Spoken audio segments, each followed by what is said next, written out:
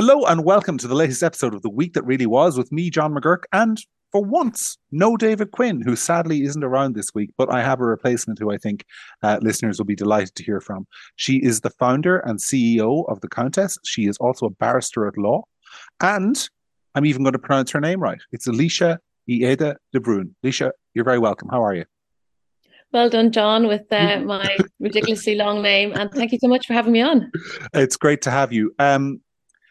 Regular listeners will know that we often talk on this program, David and I, when he's here, about sort of extremism and the lack of debate and the way in which things in this country just get railroaded through without that much conversation. And I don't think there's a better issue or an example of that than the topic on which you guys have made a name, are making a growing name for yourselves. So the Countess is named, as I understand it, after Countess Markievicz. Is that correct?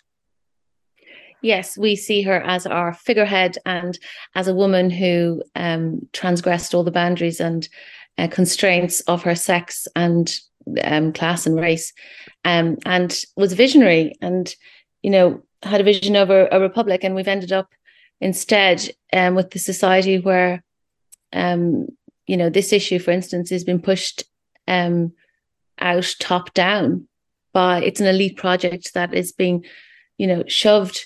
Like, it's a radical reordering of society that nobody was consulted on and nobody voted for. And we are where we are. And so our job, our core mission is to highlight the impact of gender self-ID on women and children. And initially, really, I think we've already kind of met this target as such, but we wanted to empower the people of Ireland to discuss this, to discuss how it impacts society. Speaking about discussions, because I want to get this elephant in the room out of the way early on, because I think it's important to make this point in that you and I and people like us who share these particular views, but also other views, tend to get lumped into this single box in modern Irish discourse as being somehow kind of extremist cranks. Some people might, I don't know whether they've called you far right yet, Felicia, but they've certainly called me that. And I find it interesting that you and I are having this conversation, even though I suspect outside of this issue, at least maybe 10 years ago, we'd have agreed on almost nothing.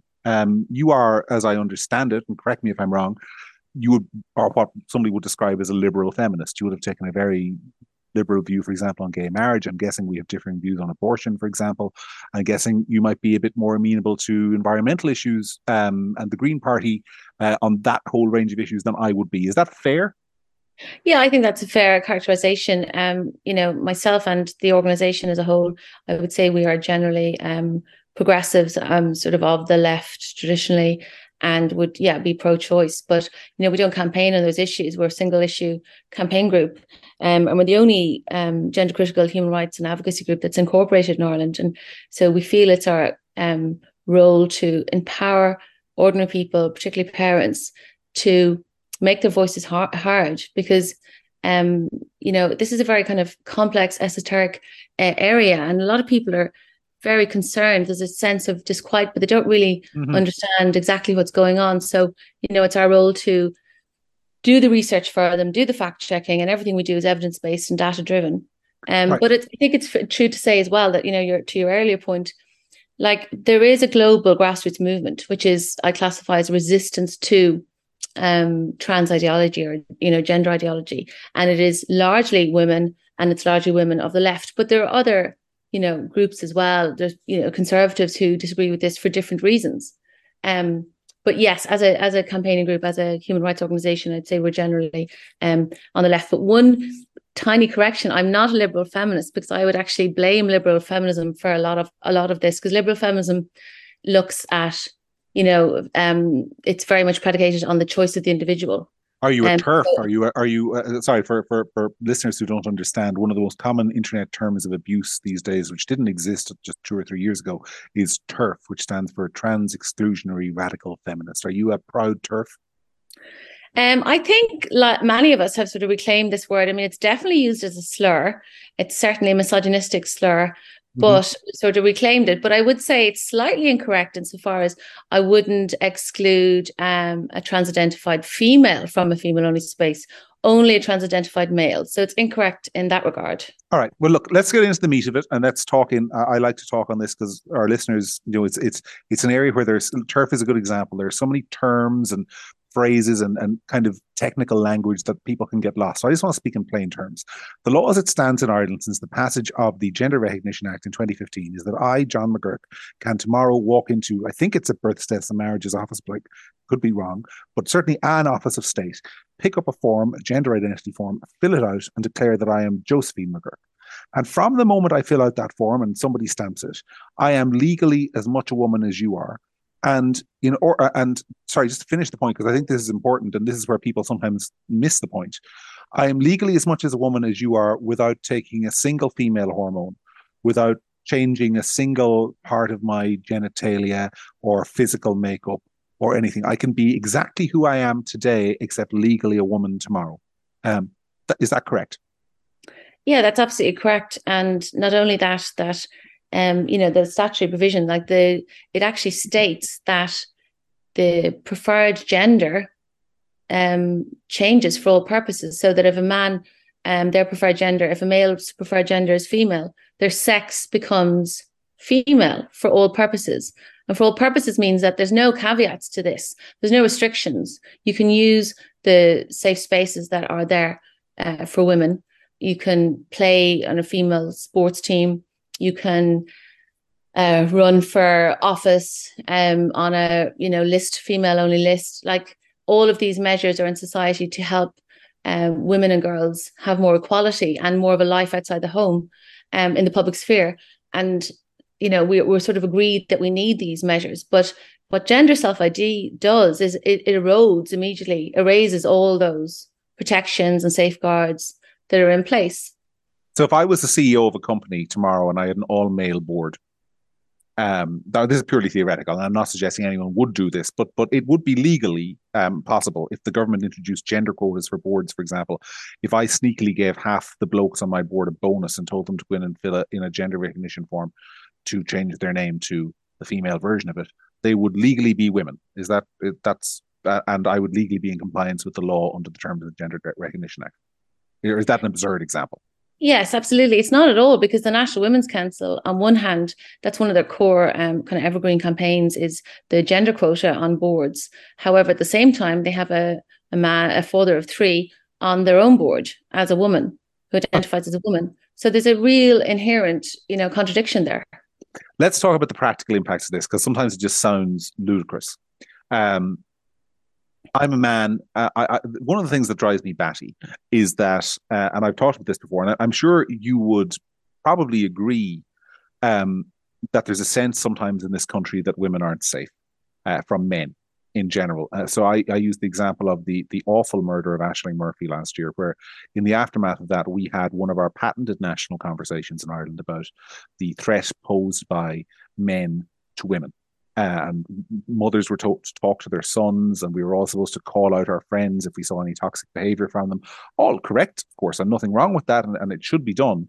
But it strikes me that there's this huge contrast between the attitude towards sort of blokey men as being potentially dangerous, and then those same men, once they say they're women, if they were to choose that, suddenly, if you say they might be dangerous to women, you are transphobic hate monger who doesn't understand people at all. But so, talk to me about the actual safety implications and the ways where people can feel dangerous. Well, so firstly, I would say that it's not that men in general are a risk to women, and it's not that blokey men are. It's that predatory men are. Mm-hmm. And the reason that we separate the sexes, particularly in intimate spaces where, after all, a woman is vulnerable if she's going to the toilet or she's changing her clothes, the reason we do that is because we as women cannot tell, society can't tell who are the lovely men like your husband, like your brother, and who are the predators. And this is just basic safeguarding. So with gender self-ID, it's not that trans identified males are predatory, but it is that there's no safeguarding, and we're eroding the very basic, blunt, safeguarding norms in society. So therefore, why wouldn't I, if I was predatory, why wouldn't I, walk into that female-only space? Or indeed, what we're seeing increasingly in society is mixed sex spaces. So, for example, in Primark in the UK and Penneys in Ireland, there's been instances of men using the mixed sex fitting rooms, but putting their phones underneath the curtains and uploading that footage of girls and women, and obviously young girls use those shops quite a lot, and uploading that footage onto Pornhub. Yeah, and I think it's important to say here. I mean, one of the things I often hear thrown back in your direction and the direction of people who share. I was going to say your views, but our views, because I agree with you on most of this stuff for clarity. But one of the things I hear thrown back is that you're calling all trans women, i.e., men who transition into women, rapists or potential rapists. But I don't think that's the point you're making. I think you're saying that somebody, for example, let's take the example of somebody who has been trans identified for a very long time, since a very young age, has felt that they're born in the wrong body, should be a woman, has gone through hormone treatment, has seen psychiatrists and therapists, and has been living as a woman for 20 years and can now finally legally identify as one. That's not the person you're calling a potential, or people who make your argument are calling potentially dangerous. I think the point you're making is that person is treated exactly the same as I would be if I was a predatory man who decided I wanted access to a woman's changing room. And when you say there's no safeguards, what you mean is in law, there is no way of distinguishing between those two people. Is that? Yeah, absolutely. And, the way the statutory provision works is that even a man on remand for sexual offences can apply and has been granted by the state a gender recognition certificate. I mean, we need to let that sink in for a moment. So even rapists, even predatory rapists, are allowed to get this gender recognition certificate. And that's why we end up in this position, which is unconscionable, in my view, that there are 3 men who identify as women currently in the women's wing of Limerick prison, and they're locked up with women who are the most vulnerable women in society, who in terms of criminal law, criminologists will say that the pathway to female incarceration is male violence. So this is a cohort of women who have lived through male coercive and physical sexual violence. Mm-hmm. And yet now they are in a space where there are men there. And Paddy O'Gorman did an interview, a documentary recently. Yeah, I saw it. And he showed the very real impact this is having on those women psychologically, because if they complain, they're actually sent to their cells. I'm pausing to let that sink in. So if they complain that there is, sometimes the terminology in this is confusing, but let's be clear what we're talking about here. We're talking about somebody who has a penis and testicles and male physical strength, who has previously used all of those things to rape women, being incarcerated with women who can't escape the building in which they're incarcerated with that person. And if they complain, they're sent to their cells. They're punished for feeling afraid. I think that's something that we should let the listeners understand. And this is mainstream policy, and if you denounce it, you're transphobic and so on and so forth. I want to talk a bit about that concept of transphobia, because that's something that comes up all the time, and particularly as it relates to younger people in schools, because you were saying before we came on air that there's huge pressure being exerted on young girls in particular in schools to comply with this terminology. Yeah, I mean, social transition is a growing trend in Ireland, and likewise, the Tavistock figures show, but they're reflected globally, at least in the Anglophone West. In the past 20 years, there's been a 5,000% increase in young girls wanting to identify. And it's important to note here that there's always been a cohort of typically young boys. It always presented between ages 2 and 4. They had gender dysphoria, which is, an extreme sense of distress regarding their own sexed bodies. Did you say between the ages of 2 and 4? It used to present. So in the cohort that always existed in society. I mean, society always had what we used to call transsexuals. Okay. But that's not what is at play here. This is a new cohort where you're talking about girls in their teenage years suddenly presenting with gender dysphoria and wanting to transition. And the problem with that is that these girls, once they go on puberty blockers, that leads to opposite sex hormones. And if a young girl, a teenage girl, is on testosterone for only 3 months, she will have male pattern baldness forever. It's irreversible, and her voice will be like a man's voice forever, and chest hair and back hair. These are irreversible changes. But if she continues on testosterone, she will end up sterile. Yep. And this is an element that isn't talked about, and nobody wants to be gross, but some of the physical impacts on particularly young kids who transition and get top surgery or bottom surgery, and those two terms I think are self-explanatory in terms of what they involve in terms of changing your sex. Some of the physical impacts are lifelong. For example, in male to female, it involves um, dilating yourself for the rest of your life because your body thinks it's been wounded and is trying to heal. And I don't think there's enough discussion about that in the context of this, because you're told that any discussion of the downsides of the physical harms is inherently discriminatory, which I think is an incredibly dangerous thing to say in an environment where so many young people and there's such a growth in the number of young people going down this road.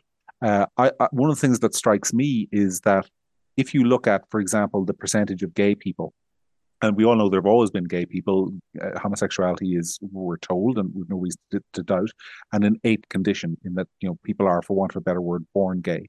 But the percentage of gay people has, by and large, stayed fixed over time, even as social acceptability of that has grown.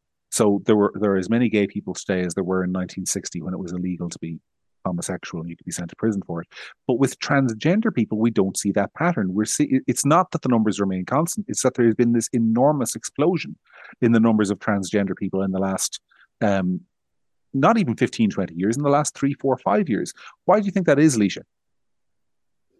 I mean, I think it's an ideology that has taken hold, and as I said, particularly taken hold with that cohort of young girls in like in the West.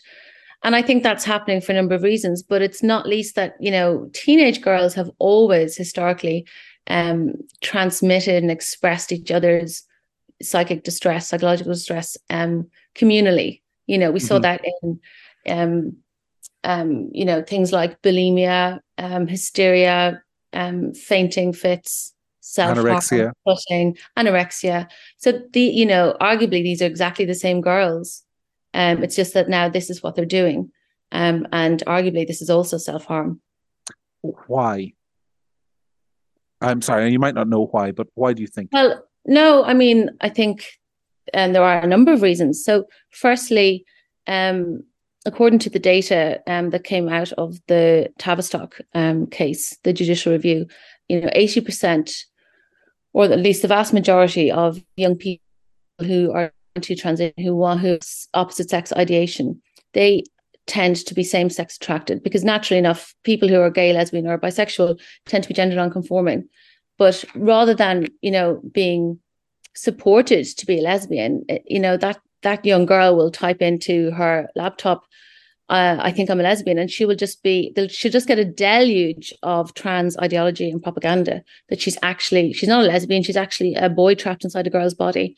I think also that since the dawn of the smartphone and social media, I think young girls are saturated by this kind of suffocating sense of having to be perfect and having to be polished and to present this glossy image at all times, that those of us who grew up in the 80s didn't ever, we just didn't have to cope with that or deal with that. And I think also as well, porn is a huge driver, because the culture has become so pornified, especially for young girls, that they just want an escape from it. It just seems too daunting, too scary, too difficult, and they want out of womanhood. If that's what womanhood is, they want out of it. Yeah, that last point I think is a fascinating one. Because I mean, I'm 39, I'm nearly 40. So it's 20 years ago since I was a teenager, basically. And I remember being a teenager because I'm a normal red-blooded male. I like women. I've always found them attractive and fascinating. But when I was a teenager, it's not that porn wasn't a thing, but it was incredibly hard to access. And you could reach the age of 17 or 18 and never see much more than, say, maybe a glossy image of a naked woman. Whereas now, at ages much younger than that, 10, 11, 12, I think 12, you were saying, is the median age at which young kids access pornography. They are seeing, and I'm sorry for listeners who are sensitive ear, but they're seeing gangbangs and things like that, which is just, that must be terrifying if you're a young child. It must look like violence. I mean, it is violence. Much of it is violence, but it must even ordinary sex must look like violence to kids at that age when they're exposed to it.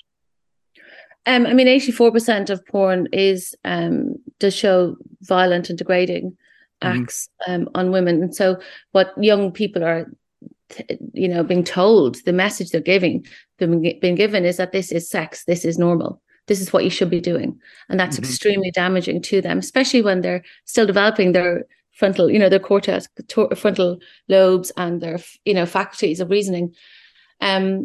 But I think as well, we have to view this as a public health crisis that we've sort of walked into, and we should be unafraid to grasp the nettle and deal with this. No, sorry, just to clarify, are you talking about porn or transgender?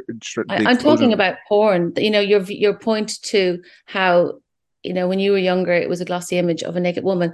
I mean, John, that would now be a shoot in Vogue. Like that's how much things have changed. Yeah, exactly. It's extraordinary, and over a very short period of time, we're talking 20 years. And I'm not exaggerating because, when I was a teenage boy, I was a teenage boy. And this stuff was not around, and probably it's good that it wasn't. But it definitely is around now in enormous quantities and in incredibly, as you say, degrading ways at times. And there's an established pathway. I'm sorry, this is slightly off topic, but it's something I think is so important and not talked about. There is an established pathway in the literature where young boys in particular will start off with, it's like drug addiction. You start off with something soft and very soon you're on to really extreme stuff. And that's precisely why now things like choking are becoming normalized in the culture, because it's filtered in from porn, and that wasn't possibly prevalent in porn maybe 5 years ago, but because it's driven by profit after all, so the producers want to get more clicks and get more viewers, so they'll the dial is always shifting towards the more extreme. And the flip side of that is, and we'll move on from this discussion in a second, but I just want to say I have a TikTok account for my sins, which nothing good comes from TikTok except funny parrots and funny animals and that sort of stuff. But oftentimes when you're scrolling through, there's this thing on TikTok called the For You page, where it promotes content it thinks that people of your age group and what have you will be interested in. And the number of girls in their sort of 18 to 22 range who are on TikTok all day posting videos, talking about being choked or various other things like that. It's not technically pornography, which is banned, but it presents an image, and I suspect a lot of young women are following those accounts of what the ideal young woman should be. And the ideal young woman in the imagery presented on a lot of these social media apps is basically a very feminized, sex mad nymphomaniac, essentially, is what they're told they have to be. And I think that must be very damaging for young women, particularly in the sort of young teenage years. And nobody's talking about it. Or maybe they are, and I'm not hearing them, but I don't hear a lot of people talking about it. Yeah, and is it any wonder then that we see a cohort of young girls who want to opt out of this? Who are saying, if this is what it means to grow up to be an adult woman, I don't want it. And yes, a lot of the what you might call the transgender activism seems to be driven by sort of middle-aged men of about my age who've suddenly realized that they always wanted to be a woman. So it's almost like there are two parallel pandemics going on. On the one hand, there's the sort of soft, nicey, young girls becoming boys, which is presented as positive and empowering and all the rest of it. And on the other hand, there's this quite angry cohort, it seems to me, of sort of middle-aged biological men who've decided that they are a lady now, and you are the worst person in the world if you doubt their word. And it's a toxic combination, isn't it? Yeah, and I would argue that both of those cohorts bear no real relation to each other. I mean, one is distressed, confused young teenage girls who, if this hadn't been bulimia, if this wasn't gender, it would be some other thing that they would use to express their pain. And then you have an older cohort of men. And my big question is always, where are all the women? If this is the new sort of frontier in being gay or lesbian or bisexual, then if that's the case, where are all the women? Where are all the women in the 50s and 60s saying, now I can finally be myself, I can be a man? They don't exist. Yeah. Do you think there's, and again, I want to emphasize here because it's very, very important. I mean, I was years ago, I was my first foray into politics, which should have been my last if I had any sense, was I was an officer with the Union of Students in Ireland. And I do remember dealing with trans people. And I never doubted for a second that their issues were real and genuine and that they should be treated with compassion and, call them the names by which they wish to be called and all of that sort of stuff. But when you look at the explosion in the UK, for example, of stories of the huge rise in sex crimes committed by women, we'll put it that way. And then you find that an awful lot of these sex crimes are committed by women, but they're not biological women, they're former males. And I see a lot of people online saying that they think for some people this is some kind of form of fetish almost. Do you think there's anything to that, or is it? I Am I mean, I going too think, far? well, I think like it's fair to say that historically, there was always such a type of man who used to be called a transvestite who took sexual pleasure and became aroused by wearing women's clothes. I mean, where have they all gone? Have they just disappeared off the face of the earth?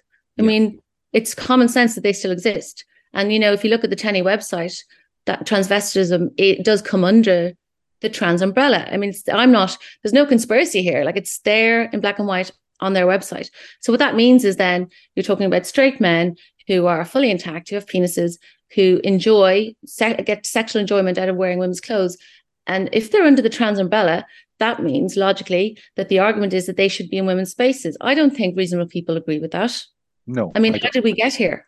I don't either. But anyway, let's come back to sort of legislative. We're floating around, but I think it's an interesting conversation. Let's come back to the sort of legislative debate because we see this in Scotland at the moment, where there's a proposal essentially to copy almost word for word the Irish law, except with the proviso that they want to go younger. They want people to be able to self-identify from the age of 16, and of course that's still quite high because there are some Irish activists who want that to be as low as 8 years old, I think. Um, what struck me is that there was obviously in Scotland, because we do live in an environment where progressivism is ultimately dominant, the law did pass the Scottish Parliament, but there was a vote and there was significant opposition to it and there was public debate and all the rest of it. How did we get to a position where this is the law of the land in Ireland and basically nobody knows?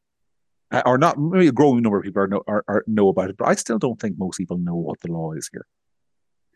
Well, I mean, it's funny you say about, there was a vote because in Ireland, there was actually no division. Deputies were not made to say yay or nay.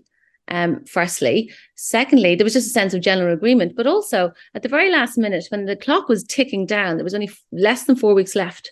There was a huge switch from the medical model, it's known as, where there is, you have to go in front of a panel of lawyers and doctors, you have to live in your preferred gender, whatever that means, but for 2 years. So there is just a sense of a filter or a sense of gatekeeping. But in Ireland, what we have is full self-ID, which means that there are no caveats whatsoever. But in terms of the issue as it relates to what you call the medical model, I think that's very interesting. So the initial proposal was essentially what I think a lot of people would consider to be common sense, which is you may change your gender and get a new passport and all those other things that people complain about not being able to do.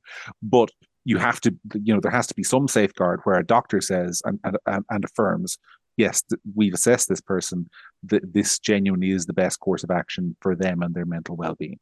And there had to be a sort of a line in the sand drawn where somebody would say, we think this is genuinely in this person's best interests. And they just ditched that. They said, no, it's if you want to be, you are. And when in the process did that happen?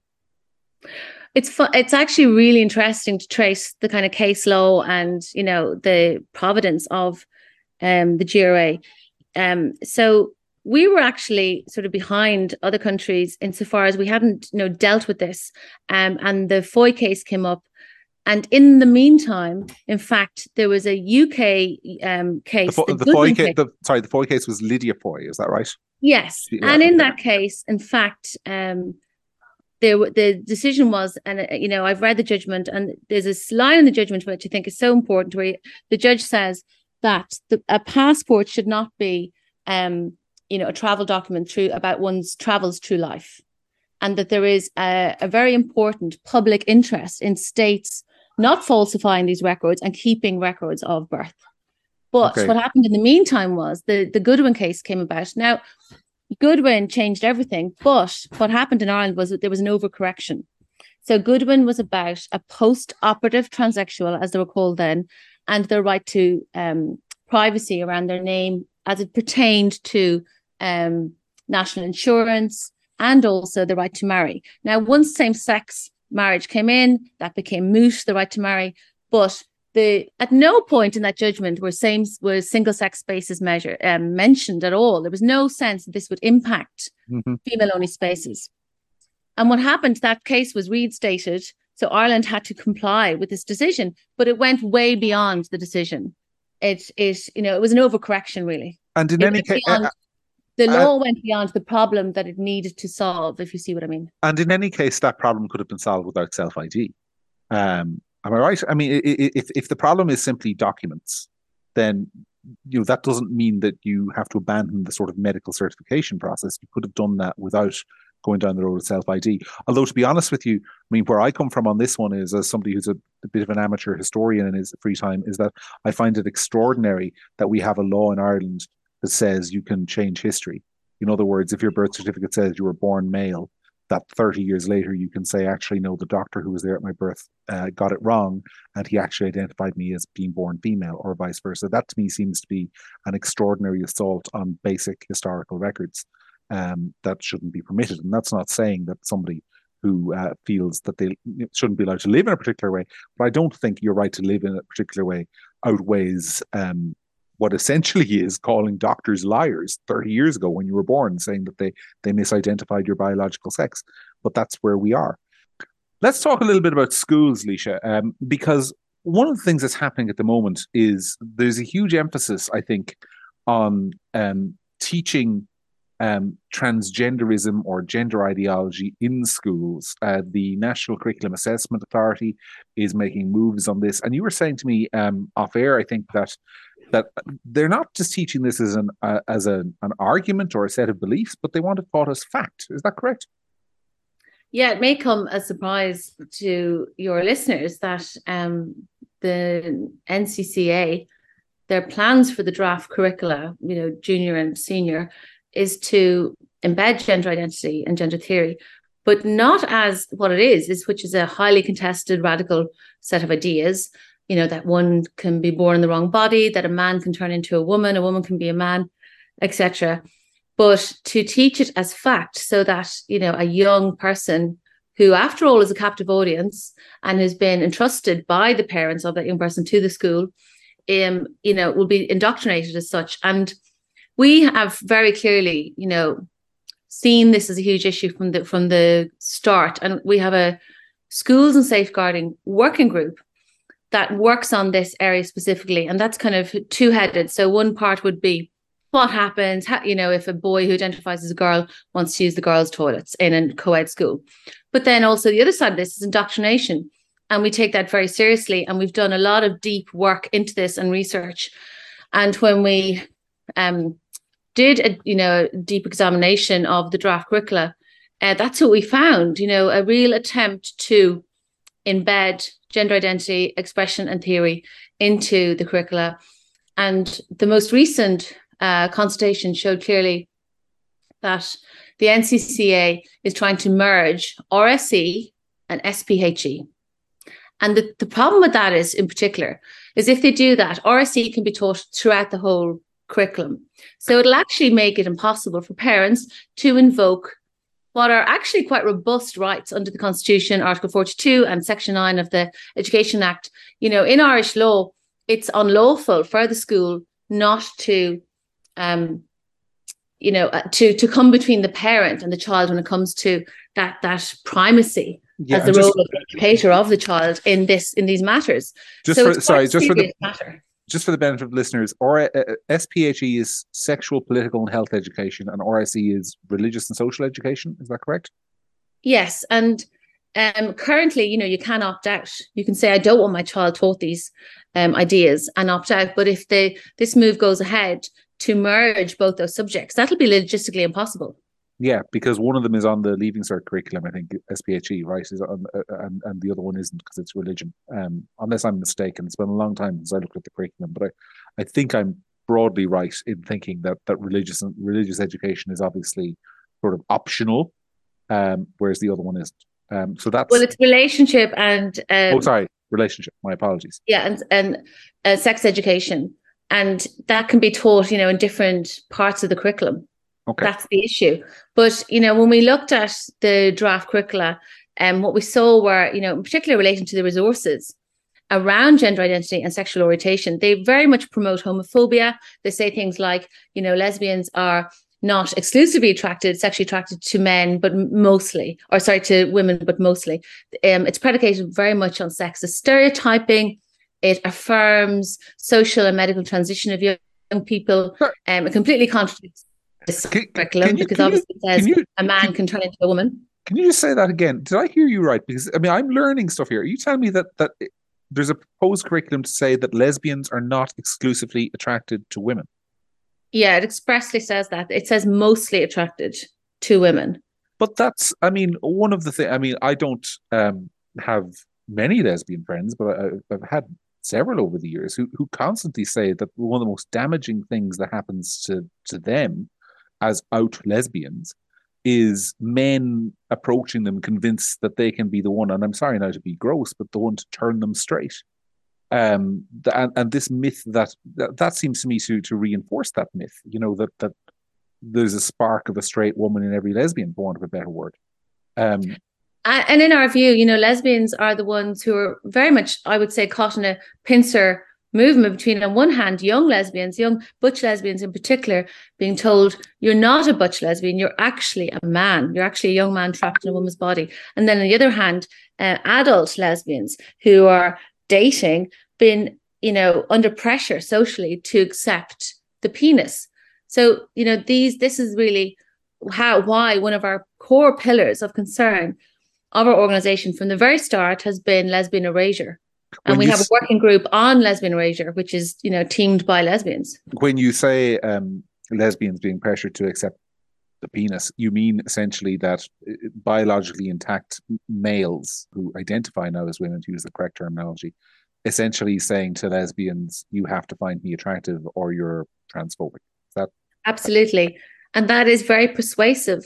When you have a cohort of young lesbians, when they have been indoctrinated to believe that this is, part of that, the T has been latched so firmly onto the LGB in their minds that it's transphobic to think otherwise. But sexual attraction, and I'm sorry, I know we're going over stuff that might seem quite basic to you, but to a lot of our listeners, this might be new. Sexual attraction is not based on identity. There are billions of women in the world. I'm not attracted to all of them, but the ones I am attracted to, I'm attracted because they're women. And it's because they're, it's a biological thing. I'm attracted to them from a sexual reproduction point of view. And I presume the same goes for straight women. And I presume the same goes for gay males who are attracted to other men. And whereas this ideology seems to be redefining it to say that if your physical attraction to somebody isn't there, you should be attracted to them based on what they say they are, and if you're not, there's something wrong with you. The NCCA published the results of that consultation, the first one that we did. And it was remarkable because we had gathered together, we'd done the research and we put together a toolkit for parents to use to do their own submissions, and teachers and students. Mm-hmm. And what they said was they had sort of this complaint that it was too homogenized, and it seemed like there maybe had been some online petition or some kind of organized approach. And in fact, it was our toolkit, because we see our role in all of this as, we will do all the research, we'll check all the facts, we'll research the law, and then we'll put together accessible materials that parents can use to make their voices heard, because they do have real powers. They just need to sort of step into their power and invoke those rights. So, for instance, in our toolkit, we said, this new course, the new draft curriculum, is homophobic. Sexual orientation is based on, as you just said, biological sex. It's not based on gender identity. So lesbians are only attracted to females, and a gay male is only attracted to males.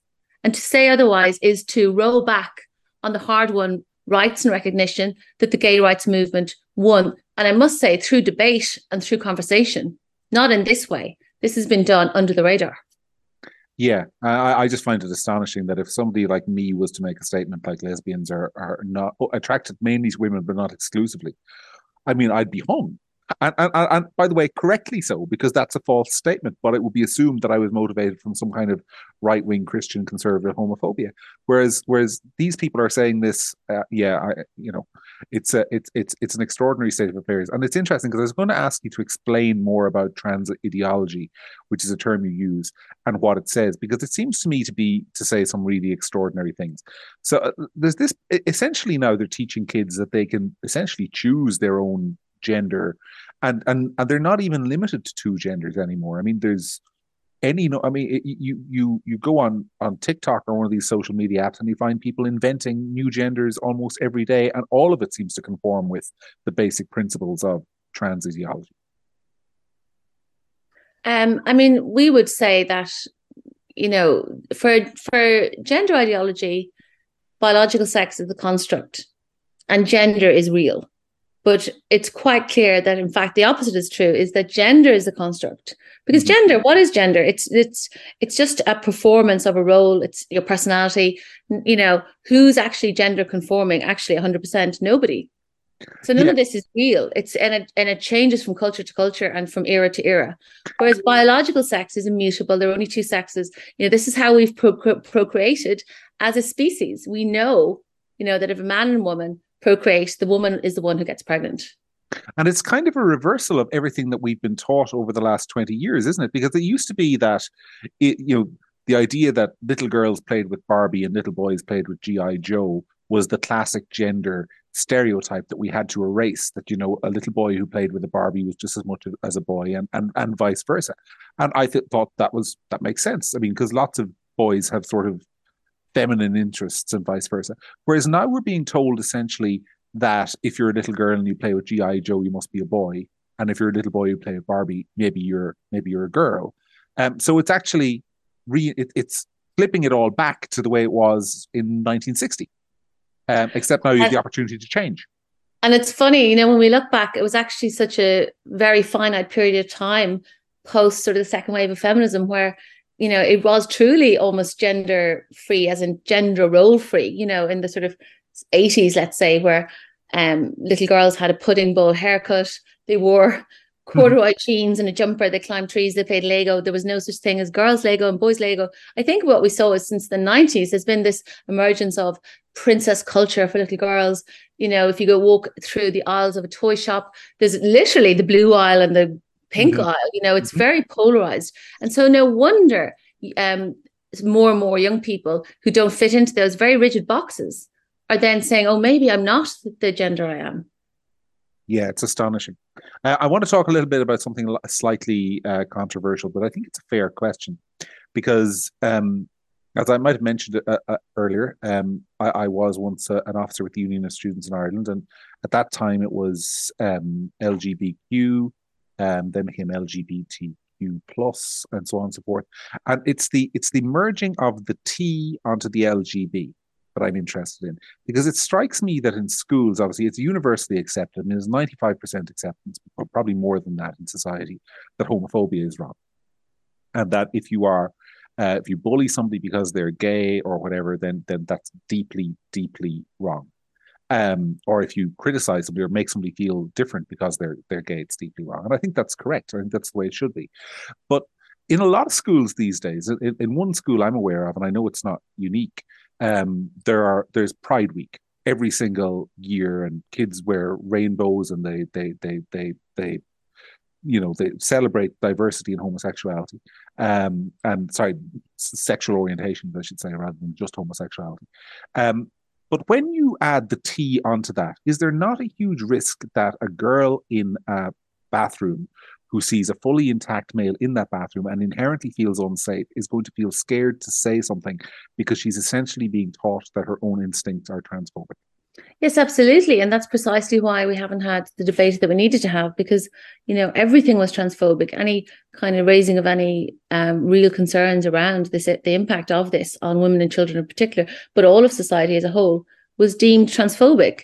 And it's a really good way to shut people up. But I think hopefully, due to our work and the work of other groups in this space, people are now empowered to discuss this. And I don't mean just discuss it on Twitter. I think in real life, people are having these conversations, in the pub, at the school gates, and the genie is out of the bottle in Ireland. And I do want to say as well, we're not an anti-trans organization. And we fully respect the rights of trans-identified people to live their best life in peace and without any discrimination whatsoever with regard, their jobs or housing. And they should be able to present how they want. And, our Red C poll that we ran in July 2021 showed exactly that, like a very wide scale tolerance of gender expression. But at the same time, Irish people, and this is our position, do not want to see single sex provision separated on the basis of gender identity. They want those spaces and sports teams and prizes and lists. They want them organized on the basis of biological sex, because they know, and the majority of people agree with this, that biological sex matters when it comes to certain parts of society. And what we've done with the GRA is go too far in the wrong direction, to almost throw the baby out with the bathwater, with this sense of this is the new human rights paradigm. We want to be on board. We want to be the first. We want to be the best. But we didn't pause to think, how does this impact other stakeholders? How does it impact women and children and all of society? Well, listen, I think this has been a great conversation. I am delighted that you were here. I think you might even have been an upgrade over David, but don't tell him I said that. Listen, Laoise, it's been brilliant to have you. We are sadly out of time, but I hope this conversation for our listeners has been enlightening, because this is an area of society that sometimes this conversation gets relegated to the internet and people who know loads about it. And sometimes it can be a really challenging conversation, I think, for parents and for people who aren't political nerds, will we say, to get involved in. And that's why I thought, in the absence of David this week, this was a good conversation for us to have. So, Laoise, thanks so much for being on the show. It's been great having you. I hope you'll come back to us at some stage. But in the meantime, folks, that was the week that really was.